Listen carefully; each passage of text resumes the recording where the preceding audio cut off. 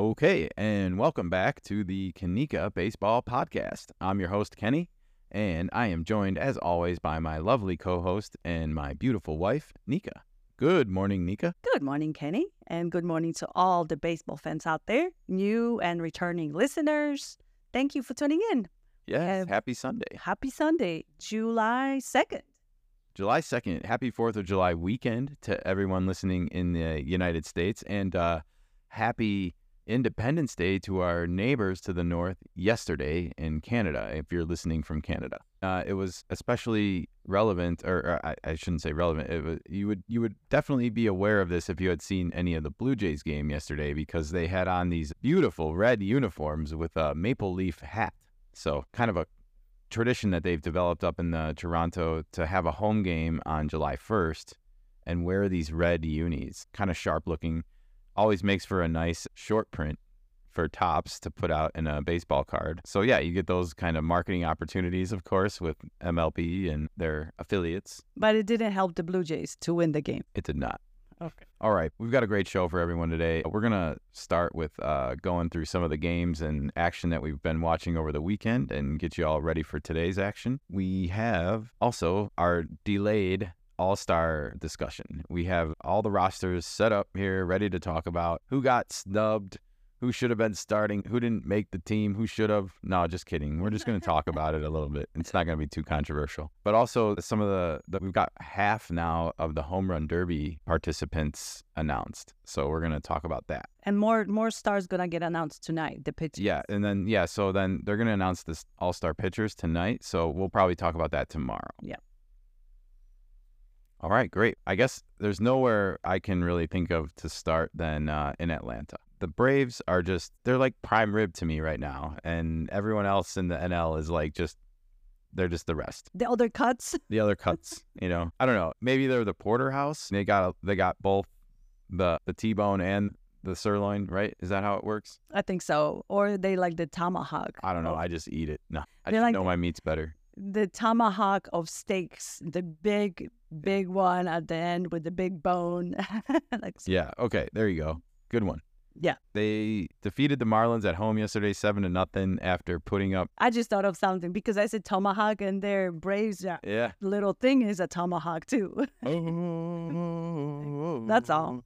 That is the Atlanta Braves chant, if you don't know. But anyways, the Braves won 7-0 yesterday, and they took it to Yuri Perez, the Marlins' young phenom. I had this circled as a watch matchup because I wanted to see how it did, and it did not go well for Mr. Perez yesterday. The young man did not make it out of the first inning. Atlanta scored 6 of those 7 runs in the first off of him. And yeah, he got sent to the showers way earlier than he was probably expecting when he went out there to start the game. He's a 20-year-old kid pitching against, again, one of the best. The tomahawk steak of baseball right now. They're going to be going for the sweep today. The Marlins came into this matchup 14 games over 500. They've been knocked down now to 12 games over 500 because Atlanta beat them 2 in a row, but that just shows how good the Braves have been. They are kicking it. They have moved now to 28 games over 500, cruise control in the NL. They will be the number 1 seed in the NL. I mean, I don't see anyone catching them. No, not the Braves. Not the way they are structured right now. They got depth. They got pitching. They got Acuna. Yeah, they have the MVP front runner. They do. They have pitching depth, and they have more help coming back on the way with Max Fried, and I forget the other one, but one of their other arms is on the injured list right now. Well, they got a whole team. But also just really well managed. They are. It seems like their suits are in lockstep with their on-field managers. Like, they have an organizational philosophy that they're executing. They're good year after year after year, and they have been, now for decades. They have a great farm system. They haven't had very much slumps in my lifetime. And I think that speaks very highly of their baseball acumen and the whole organization. We said, like, when Freddie Freeman got traded, that was kind of low blow the way they went about it. It is. I still think it is. It is. I still think you make that phone call and say, hey, Freddie, we love you. It's not personal. We got to go in a different direction. Yeah. I'm really sorry. You make that call before the Matt Olson trade leaks out through the press. Yeah. That's just me. That would have been the proper way to do it. But it's all in the past now, and I think Freddie seems happy in LA, and obviously we've talked about this before on the show, but we knew the Braves would rebuild around Acuna. That's just how you do it. I think that's kind of how maybe we can talk about it in a little bit, but that's maybe how San Diego screwed up. Instead of going and getting Juan Soto, who's sort of like a competition to Fernando Tatis Jr. in terms of like, they're both young, both considered to be like players that you would build your organization around. And like when you have two of them on the team, how do you build around two players? It becomes harder. Mm-hmm. I think it messes up with the club dynamic a little bit. Yeah. So I think, honestly, the Xander pickup, I can buy more because you were getting a veteran slap hitter, that doesn't necessarily not known for hitting for a lot of power. And, I think you need pieces like that to complement other players. But all right, well, the last thing I wanted to mention is Luis Arraez is kind of struggling, I guess you could say, in Atlanta. He was 1 for 4 yesterday. He's now hitting .388 on the season. Still hitting, though, we should say 55 points on the day ahead of Acuna. So he has a really big gap in the next runner-up. Yeah, and it's 50 points. That's a lot. Yeah, it's kind of like looking at the U.S. military spending list, right? Where it's like the U.S. is way up here, and then the next country's way down there. Minuscule amount. Yeah. Well, that's kind of like how Arraez is hitting against the rest of his competition right now. I'd encourage you, if you haven't, to go back and listen to a few of our past podcasts when we talk about Arraez, because his hitting philosophy, we really get into it a little bit, but it's hard to explain, but he really does hit the ball, and he takes stock of the field and tries to hit it where players aren't. And that's really difficult to do, but also something that if you learn to do, it can make your batting average go up like it has for him. And he's been pretty consistent with this, even when he was on the Twins. Yeah. It's funny to me to see people online or even writing like how they almost seem in awe, like they haven't seen anything like this before. And it's like, I don't know. I grew up with Tony Gwynn. I remember 94 when he was hitting .390. I remember this stuff. And I just think people have forgotten about that hitting philosophy. Hit and run is specifically designed to create a hole for the player, to shoot the ball into gaps that like open up when a defenseman has to go and cover second base on a stolen base throw, for example, and then you hit the ball in play. You try to hit it where that shortstop might have been playing or where that second baseman might have been playing. Like this is like a decided decision by the hitter. It's not like they're just getting lucky that they happen to hit it over there. It's called punching the ball the other way. You use your hands to guide the bat through the zone a particular way to try and push the ball in certain directions. That's a great philosophy.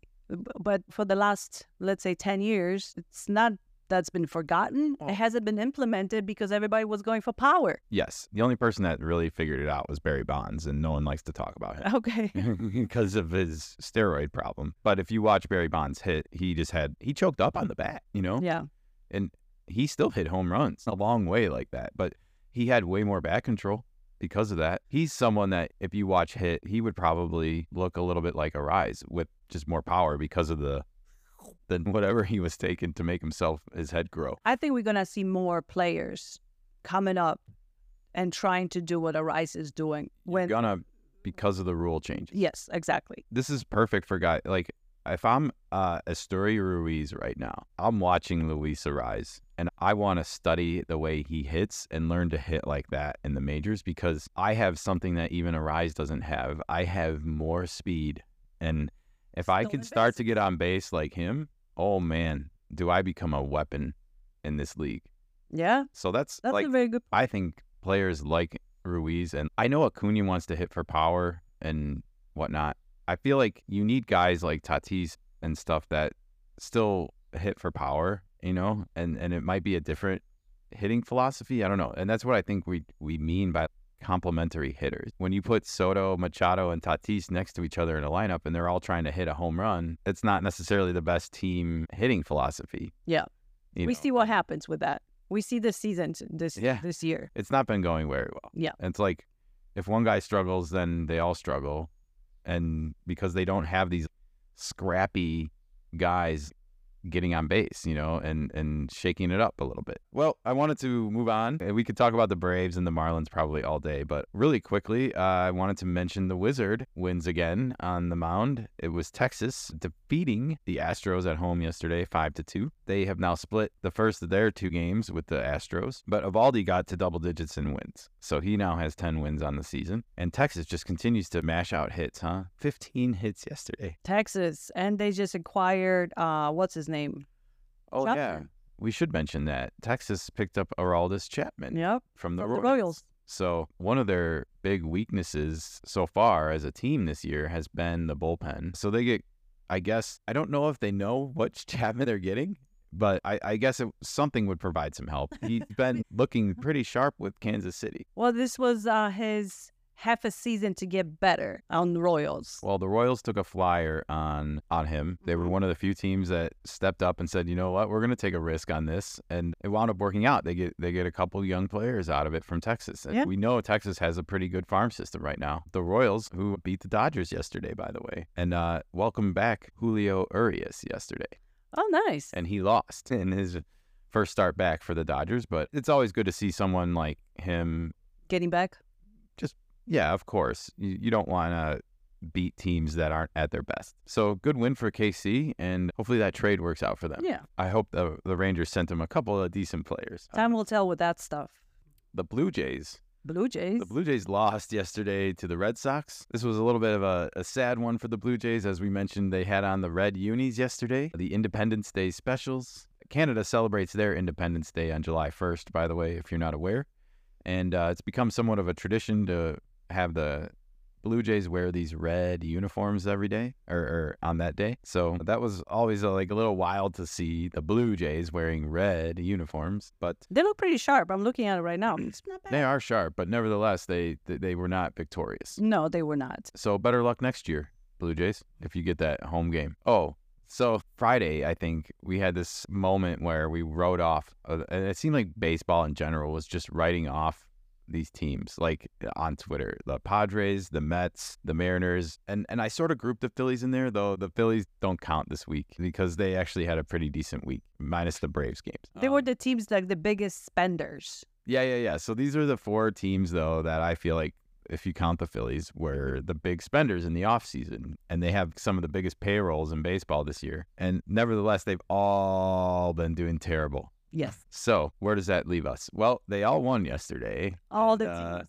I feel like they all showed up to play yesterday. Verlander got a big win over the Giants. They won 4-1. They look like what the Mets were supposed to look like this year. The Padres, they won 12-5 at Cincinnati. They actually looked like a team of baseball players. Yeah. I mean, Manny Machado goes home run twice. I saw Fernando, Juan Soto, Manny all had a couple hits at least. That's what they were expecting the season to look like, I feel like, and it's unfortunately been the minority for them. The Mariners, they come out and beat the Rays 8-3.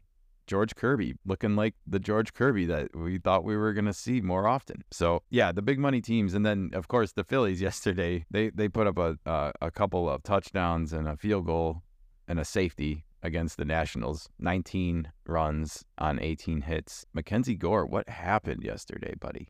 What happened? He had a bad game, but... Well, yeah, he should have taken a bigger step this year.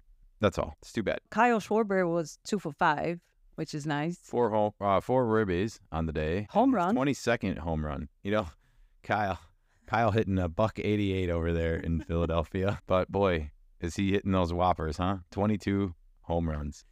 I still think you need to make the video with him running on base. Yeah, we got to make a Babe Ruth video of Kyle Schwarber. Oh, I'm too early for ragtime, I guess. In our continued look at yesterday's baseball oddities, the Orioles also got shut out by the Twins, 1-0. Kind of boring game. Yeah, Bailey Ober was the big roadblock for the Orioles in this one, pitching 7 innings, going 2 hits and 0 earned runs with 8 strikeouts. And the Twins are back to 500 and back in front in the AL Central. The Guardians had leapfrogged them earlier this week, so back one game. Back. Yeah, they're down by 1 game. Joey Gallo provided the 1 run in this game with a home run, his 15th on the year. And in the battle of the sluggers, Kyle Schwarber and Joey Gallo. Joey Gallo's hitting a $195, so Joey Gallo's winning right now in batting average, but losing the home run race. Come on, guys, let's get to 200 here. I know. Like, It's embarrassing. It's so bad.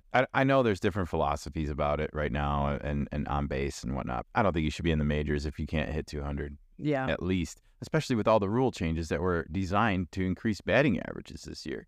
Exactly. Yikes. Come on, Kyle. The word about Kyle Schwarber coming out of college was that the guy could hit anything. And Not this season. no. So, yeah, Orange Birds, the rare shutout yesterday at home, too.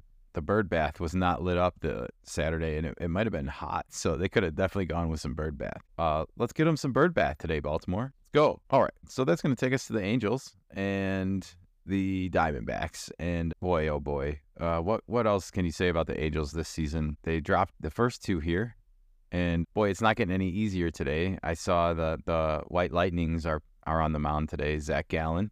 Yes. That's not going to be an easy game for the Angels. No, definitely not. But things are continuing to struggle for the Angels, and they just continue to play this roller coaster game. They get up and win 3 out of 4 in Texas, right? But then by the same hand, they drop 2 of 3 at home to the White Sox, and now 2 in a row to the Diamondbacks. I'm sorry, if the NL West leaders are coming into my house, I'm getting up for that game as a team. Oh, we want to prove that we can play against some of the league's best team.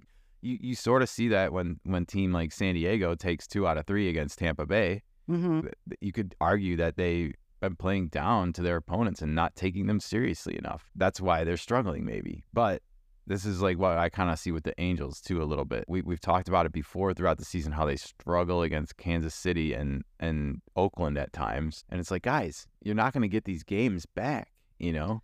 And now you have to play a hard team like the Diamondbacks. So again, like we said, they could wind up getting swept today, and now they have to go to San Diego and play for 4th of July. Ohtani's supposed to pitch on July 4th. Yes. He's got that fingernail issue right now, and we kind of haven't seen him pitch since he's gotten it. I mean, I don't think they'd send him out on the mound if he was in pain. I don't think so. They just want to be more cautious with it. It's his right hand index finger. Yeah, it's a tough situation. I feel like the Angels are just running out of time, and they're running out of games. Like, there's just not enough runway left to make a big turnaround. And Ohtani is not going to carry the whole team on his shoulders. The man is doing a lot, but he needs peace. Timeout. I think what's sad about the situation is Ohtani has been playing maybe the best baseball of his career.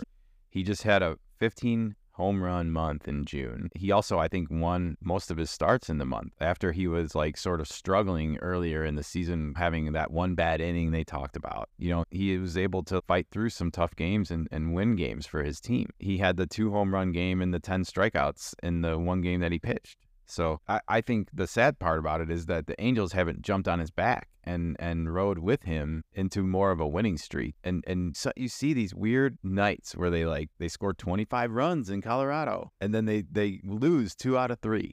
It was an odd game. The balls were flying. Nevertheless, it's so bizarre that you can't beat these teams. I don't know. They had leapfrogged Houston, and they are now back below, you know, and they're in 3rd place.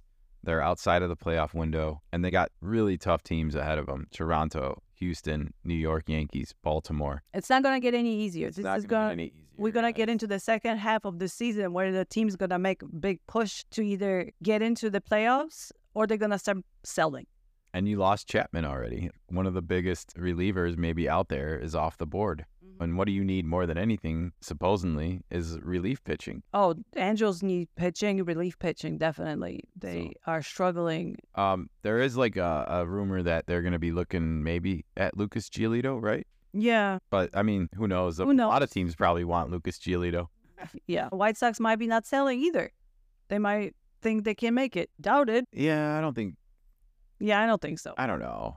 Unless they just go on a big tear right now. The hardest part is that they're only 6.5 games out of the division lead. They have no chance at the wild card, I would say. With this league, with the East and the West being as talented as they are, no chance at making the wild card.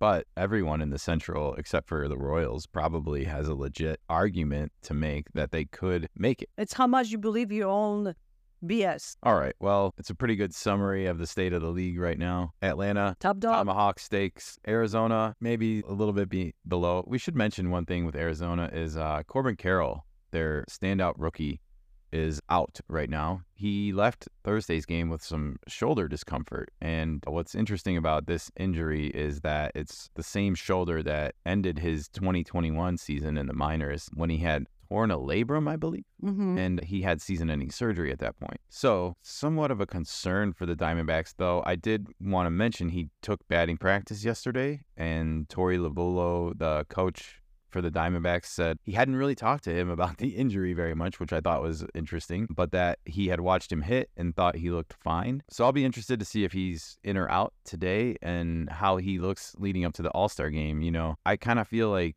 he might not play in the All-Star game. See how he feels. You know, looking is one thing, feeling is another thing. He might be looking fine. How you feel, it's a little different. Absolutely. Well, I'm sure he wants to play in the All-Star game, and I think it's going to be an interesting decision whether or not he does or not. That's all. Because the Diamondbacks probably aren't very keen on him getting injured in an All-Star game, especially when he's like maybe re-aggravated a previous serious injury. Yeah. You know, and they need him in the second half of the season because he's quote unquote been their spark plug, you know, and I don't think they want to go on in this second half without him. I doubt it, but he is going to be in the all-star lineup. He might not play the game. Absolutely. He earned the starting nod from the fans and he was voted in. So nobody can take that away from him now. He earned it this year. But whether or not he plays in the actual game, I think is to be determined. And like, we do have a week to go. After a week from today, after those games is when the league is going to shut down. He might get replaced by Lourdes Gurriel Jr. because he was the runner-up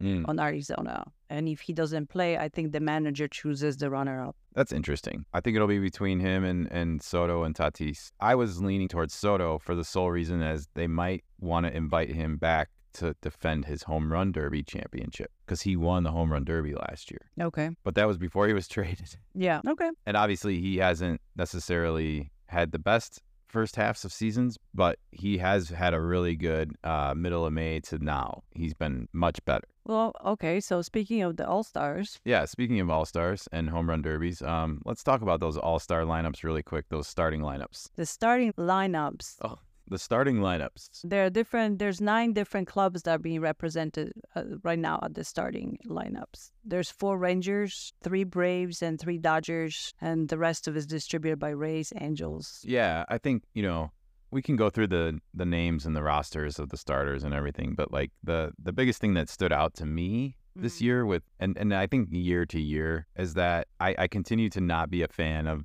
fan voting just because it's more of like a high school popularity contest in the end. It's really about like, is your team doing good right now in the season or is your team not doing good right now in the season? And it's sad to me because I think players that are on teams that are underperforming, that are trying really hard probably to, and by no fault of their own per se, get overlooked in this situation because their fans just aren't as engaged as the fans of the teams that are winning. That's the big flaw that I see in this system a little bit. Nevertheless, I don't think they should change it. I think the fans choosing the all-star starters is something that is fun for the fans, and they definitely get to let their voices be heard. I think it engages the fan base a little bit more because I know I voted. Yeah, but it's only theoretical because sure, it's only going to permeate. It's going to permeate more with like the Rangers and the Braves, and you would like to think Tampa Bay and the Dodgers. That makes sense. The Yankees, you know, major market team. I'm a little surprised about, for example, the NL shortstop is Orlando Arcia.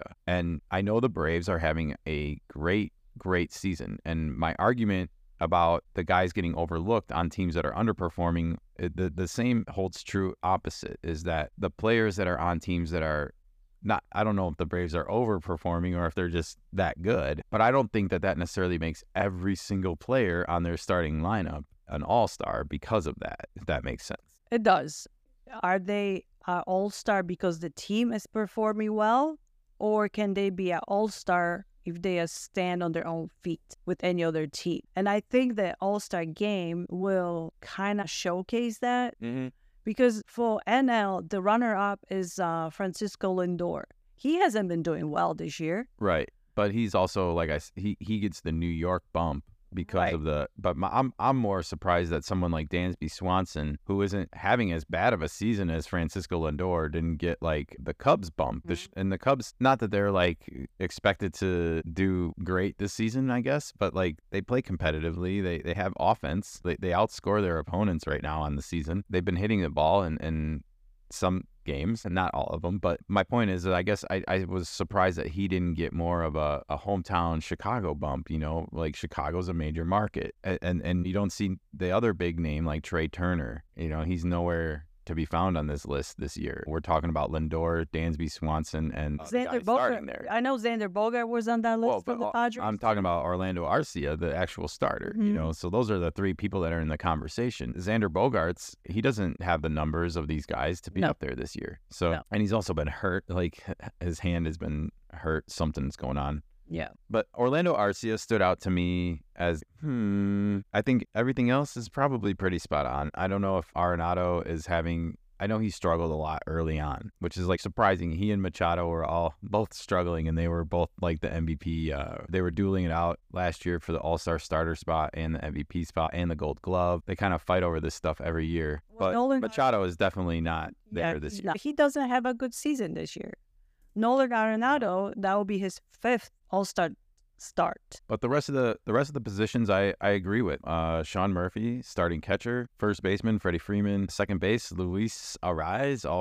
We have Arenado at third base, Arcia at shortstop, as we discussed. JD Martinez having a great season for the Dodgers at the age of 35, hitting home runs and just hit his 300th career home run. He's got a resurgency. Yeah. The Dodgers tend to do that with players, it looks like. Jason Hayward comes to mind. And then in the outfield, you have Acuna, Mookie Betts, and Corbin Carroll as the starters. But I want to focus on that a little bit more. The AL has 4 Rangers in the starting lineup, and we just talked about that bump that you get for being on a good team. And I think Rangers, obviously in a big state like Texas, big markets like Arlington, the Dallas area, the Fort Worth area, you get multiple big cities. They're not necessarily top 10 markets in the country, but the fact that they're both so close together makes them have a lot of people. They obviously are having a great season, and so their fans are engaged. But they have 4 starters. They do. They have 4 starters, and Eovaldi will be most likely a starting pitcher, so it'll be 5. Yeah, there could potentially be 5 Rangers taking the field as all-star starters. It's a good thing for them because they had been in a slump. They were the longest team without an all-star starter. And I think it was like since 2012 they hadn't had an elected voted starter. So they dominated they had their coming out party. They got 4, possibly 5 starters in the all-star game. But a couple of them are, I think, I'm not going to say not warranted. I think it just shows like more flaws, I guess, in this fan voting system that I see. I know Jonah Heim has put up really good numbers this year, but to me, Adley Rutschman is the all-star starting catcher. He is a runner-up. I know. I'm just saying, in my mind, he's the starter, not Jonah Heim. And I'm looking at it as star value, star potential. Adley Rutschman is the cover boy of like Topps Series 1 this year. He was called up last year. He's one of the biggest prospects in all of baseball, and he started the season with a 5-for-5 game on opening day. I think Baltimore gets overlooked still, and they might have to bust through in the playoffs this year before people take them really seriously, I guess, nationally. We watch them because we know that they have these awesome young players like Gunnar Henderson, that they're really trying, I think, in Baltimore to look at their record, like they are cutting it close with the Rays right now. Even I wouldn't be surprised if they might win that division. They might sneakily win that division. Yeah, they might. That's just something that I believe. It's nothing against Jonah Heim. It's not a personal knock. It's just that also I feel like the game is better when there's more colored uniforms out there. I don't want to see 5 players from one team. Like I said, I don't think this is necessarily accurate. I think this is a flaw in like, oh, my team's just better than yours this year, so all my players are all-stars. And it's like, I don't think... Well, there will be a player from each team because that's how it's supposed to be. Oh, yeah, no doubt. But Marcus Semien, yes. Corey Seager, another one. I know Corey Seager is playing really well, but he hasn't played in a lot of games, and I just feel like there's probably... It's just an oversight. It's just fans saying like, well, my player's better than yours because our record's better. You're forgetting also Josh Young on Texas. I'm not forgetting. I haven't gotten to that yet. That's the biggest one, in my opinion. That's like an overreach because, look, I get it. Like, he's a flashy rookie. His rookie cards are floating around right now. Everyone's excited about young players all the time. I get it. This is a premature anointment. You passed up Rafael Devers, who's having a great season and basically has carried what was thought to be a bad Red Sox team to a 500 record. You know, like it was a big oversight on the part of the league. Okay. Well, not on the part of the league, on the part of the fans, I should say. And this is where like the popularity contest ruins it for me a little bit. Well, Josh Young is going to be the first Ranger rookie to start in the All-Star game since the franchise moved to Texas in 72. Yeah. It really doesn't change anything about him. It's just... It's not personal against Josh Young. not. I like Josh Young. I have one of his rookie cards in my collection over here, and not like just a base one. I have a nice one, and I don't want to get rid of it right now. That's for sure. So my point is, though, is that he's not the all-star starting third baseman this year, if you are being objective.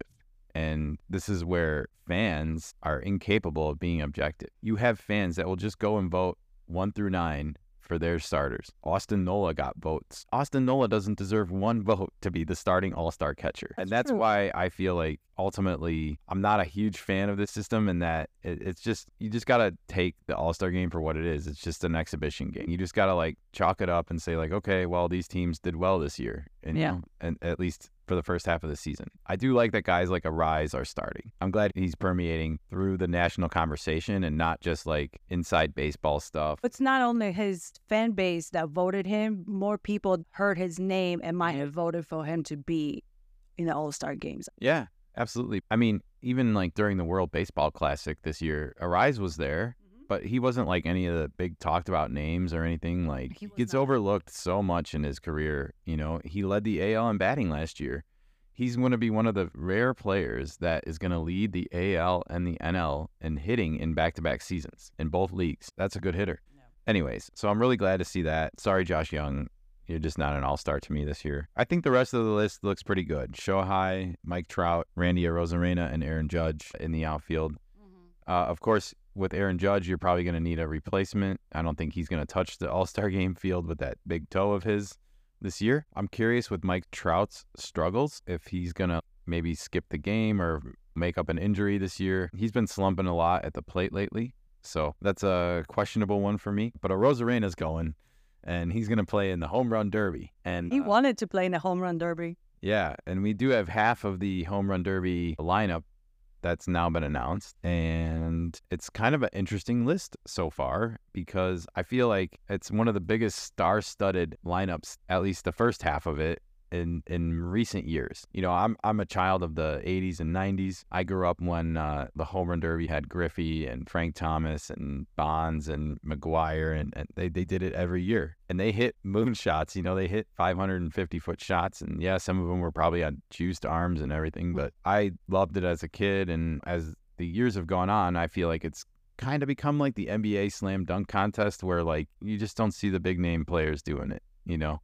And you kind of hear whispers of different people over the years that, like, you know what, it can really screw up your swing by At the timing, just going up there and swinging for the fences like all night. Yeah, that was actually Juan Soto entered the home run derby to fix his swing because he wanted to elevate the ball to hit over the fence more because he felt that he was grounding up too many balls. Yeah.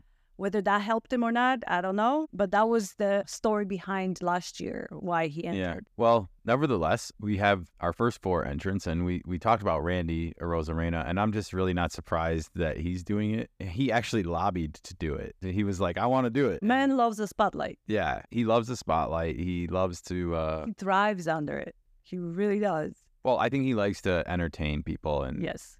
put on a little bit of a show above and beyond just the regular playing. You know, he has his famous pose, of course, and he's really kind of become like a star in his own. So I'm happy he's doing it. I'm happy for him that he is getting to do it. The other player I want to talk about on the list is Julio Rodriguez, who is kind of being, I guess, foisted upon us as the hometown kid because he didn't make the All-Star team. No, he did not. He was a runner-up last year too, right, for the home run derby? Yeah, he was the runner-up in the home run derby last year, but he was voted as a starter last year. And Julio has not had the season I think he probably wanted to have this year. Again, the teams that were supposed to do well this season are not. The Mariners were on that list. I don't know if they were the biggest spenders, but they are on the list of disappointments. Yes. Nevertheless, this feels like a consolation prize, I guess, for the hometown crowd in Seattle because, and what did you do, Seattle? How did you not vote in your youngest star player that you're building your franchise around when you're hosting the damn All-Star game? This would be the equivalent of the Bulls hosting the All-Star game in 1986 and Michael Jordan not being voted as a starter by the fans. You know what I mean? That's kind of how this feels. Or maybe even 90s Griffey, if the Mariners were hosting the All-Star game in the 90s, which they probably did at one point, and Griffey wasn't not voted in as the starting center fielder. That would be a big oversight. And I just kind of feel like this was a big oversight. And I don't know if it's good for the game, when you have a city like Seattle that's hosting the event and they don't have their best player representing them on the field. Rodriguez hasn't been talked about much. I know. In the national level because he hasn't been performing well. Yeah, I think that's a bit harsh, he's played great defense. I agree, but he has a lot of other competition in that department. He does, but again, I look at he's similar to Adley Rutschman to me. He's all over Topps branding, this year. He made commercials for Topps. He's supposed to be a star in this game, you know what I mean? Or he's at least being marketed as a star in the game. And so it's surprising to me that when you have someone that's got this extra support behind them from Major League Baseball, from Topps, from other places, that's not enough to push in the mind of the fan that doesn't follow the game every day. Oh, I don't know that he's necessarily struggling so much this year. I still see him making great plays on highlight films and I still see him hitting home runs. And I'm just surprised that they couldn't push that one over the edge for the hometown. That's all. Okay. I'm not saying he deserves it or doesn't deserve it, but like we just said, this is a popularity contest, a high school popularity contest. It's not based on merit. We just kind of admitted that. I know. And I think Acuna, even Kiermaier to a certain degree, sucked all the air from other players because they were being talked about a lot more often. And people get acquainted with their names and they see, oh, Acuna, so I vote for him, versus Rodriguez. They just don't hear that name a lot. Yeah. Julio started very, very slow last year. He just got hot in May and June, I think, leading up to the All-Star game.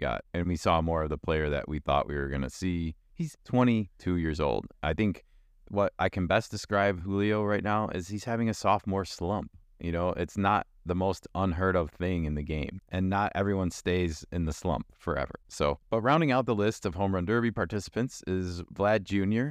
and Mookie Betts. So you got some star power in those names, and that's only the first half. When is the second half being announced? I'm not sure. It says they're going to be added as they're announced. I think they're kind of in the process of figuring out, who's invited, who wants to do it. I think with Ohtani and this fingernail thing, I don't see him doing it. I don't either, and I hope he doesn't do the Home Run Derby. Yeah, we saw him do it last year, and it just didn't seem like an event for him. No. Even though he hits the biggest bombs in the league. But he's not the speediest of a hitter. Yeah, I think he's not necessarily conditioned for it. Okay, that's a better way to put it, sure. He's a great runner, and he runs the bases really well for his size, Anyways, but Mookie, I haven't seen or heard him do the Home Run Derby in recent memory, so that'll be different to see what you don't see a lot of little guys go up there and do it, and I'm not saying Mookie's a little guy, but he's not the biggest dude in the league. When you think of Home Run Derby, though, you think of bigger guys like David Ortiz, maybe, or Pete Alonso, even. And Pete obviously has had that hand issue, and I don't know if he's going to do it. And he loves doing it.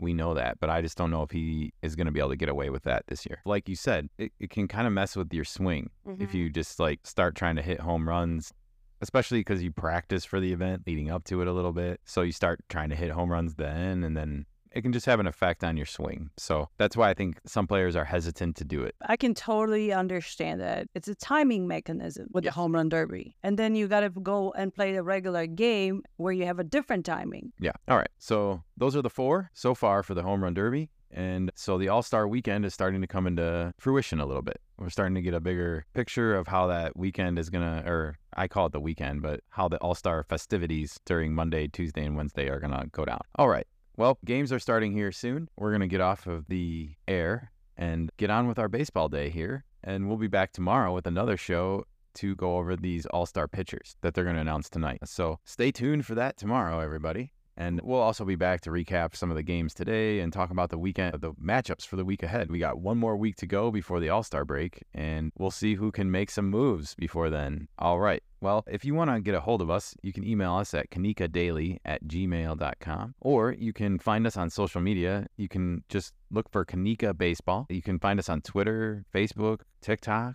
YouTube. Twitter, I guess, is questionable these days, depending on how many tweets you've looked at today. But we'll see how that evolves in the next week or so. All right, that's all I got for today. This is Kenny. I'm going to sign off. And I'm Nika, going to sign off. Have a wonderful rest of the Sunday. Adios, everybody. Bye.